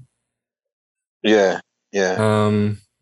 So yeah, I don't know. I can look that up. Games Without Frontiers. Yeah, I'll look that up. But anyway, that's his song number 10, his final one. You've got one more. While you're talking about your 10th single, Nick, I'll just look up where Games Without Frontiers got. Okay. 10th single. I used to go to a pub in Manor Park called The Rabbits, and this band used to play covers, and they used to do this song, and it's called Ride Like the Wind by Christopher Cross. Which is a great song, but funny enough, this band used to do it heavier than Christopher Cross, which I slightly preferred, and there is a version by Saxon now, which is a bit more heavy. But the Christopher Cross song was a great song, great lyrics, great riff, and Michael McDonald backing vocals, which I'm a big Michael McDonald fan. And it was, I think, his debut single as well for Christopher Cross. It was number 2 on the US charts for 4 weeks or so. I only got to about number 69 in the UK. But there again, I think we can't always be right. More of an album artist over here. But anyway, yeah, great song, and a great cover later on by Saxon, and definitely a favourite song of mine. Definitely a great song. And Michael McDonald was in his imperial phase at that point. He'd just won a Grammy for What a Fool Believes. So anything featuring Michael McDonald. So that was a really great coup for Christopher Cross. Yeah. But he couldn't have picked a better song to feature it on. Yeah, definitely. And it does rock. It does rock. Have you heard the Saxon version? Have you heard the Saxon version? I haven't. No, I haven't. Check it out. Go on YouTube. Put Saxon, Ride Like the Wind. They do a storming version of it. Really, a lot heavier, It's really good. It's really good. A storming version, pardon the pun. It's not a pun, but... I know what you mean. Ride Like the Wind. Riders on the Storm. So Christopher Cross, Ride Like the Wind. Before I got onto my final one, Games Without Frontiers actually peaked at number 4 in the UK, which is really as high as Sledgehammer, actually, which is equal. Yeah, I mean, Sledgehammer's much more of a here. pop record, isn't it? Games Without Frontiers is really not very poppy. I'm surprised it charted that high, but it's only great number like that. 48 in the US. Right. Great that something like that could chart so high, because it wasn't, it was a bit slightly higher in Australia, number 44. Right, my final song, again on the new wave scene, was a song written by Billy Idol and is it Tony James? I think it's Tony James. I think it's Brian James. I think he's in the band. Tony James. For the band. Not Sid James. Not Sid James from the Carry On films. Good impression. That's not bad, is it? Not bad. That's good. I'm here all week. Well, I actually probably am at the moment as well. For their band Generation X. Again, from the merged from the punk scene, Generation X with singles. Sort of punky Generation. Ready, Steady, Go, they had, which was the theme tune. Well, it wasn't the theme tune, but it was named after the pop. You'd probably remember it in the 60s, before your time, no doubt. It was a rival to Top of the Pops called Ready, Steady, Go. I remember Ready, Steady, Go. With Kathy McGowan. Kathy McGowan. That's right. I vaguely remember that. Didn't she have a beehive hairdo? Yes, sometimes. Yeah. And then, unfortunately, by the time they got round to thinking about recording the song, they'd split up the band. So the two of them got together, rebranded the band as Gen X. Very original. Not Generation X, but Gen X. And got together with a couple of guitarists, Steve New, who was played with the Rich Kids, and Glenn Matlock, who was ex-Sex Pistols. But also on this record was Steve Jones, who did pretty much all the guitar work on Nevermind the Bollocks, because, Sid Vicious, I mean, I could play the guitar better than Sid Vicious, the bass. Well, actually, my cat could. Pete's nan probably could as well. So anyway, Steve Jones did all the guitar work, and he did the guitar work on this as well. Right.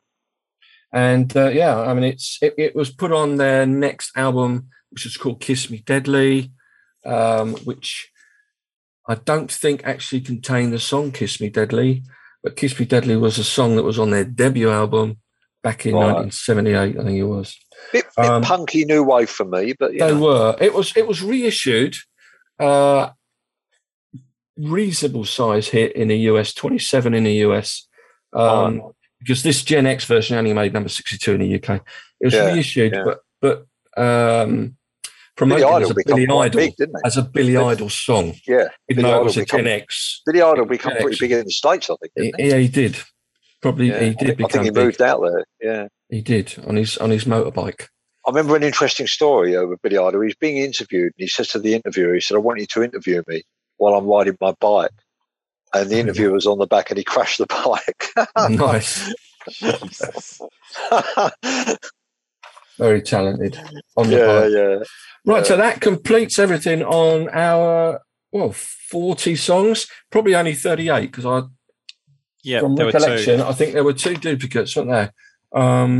Going Underground Jam, which Pete had, and It's Still Rock and Roll to Me, which you had, Austin, in yours. That's right. Yeah. Okay.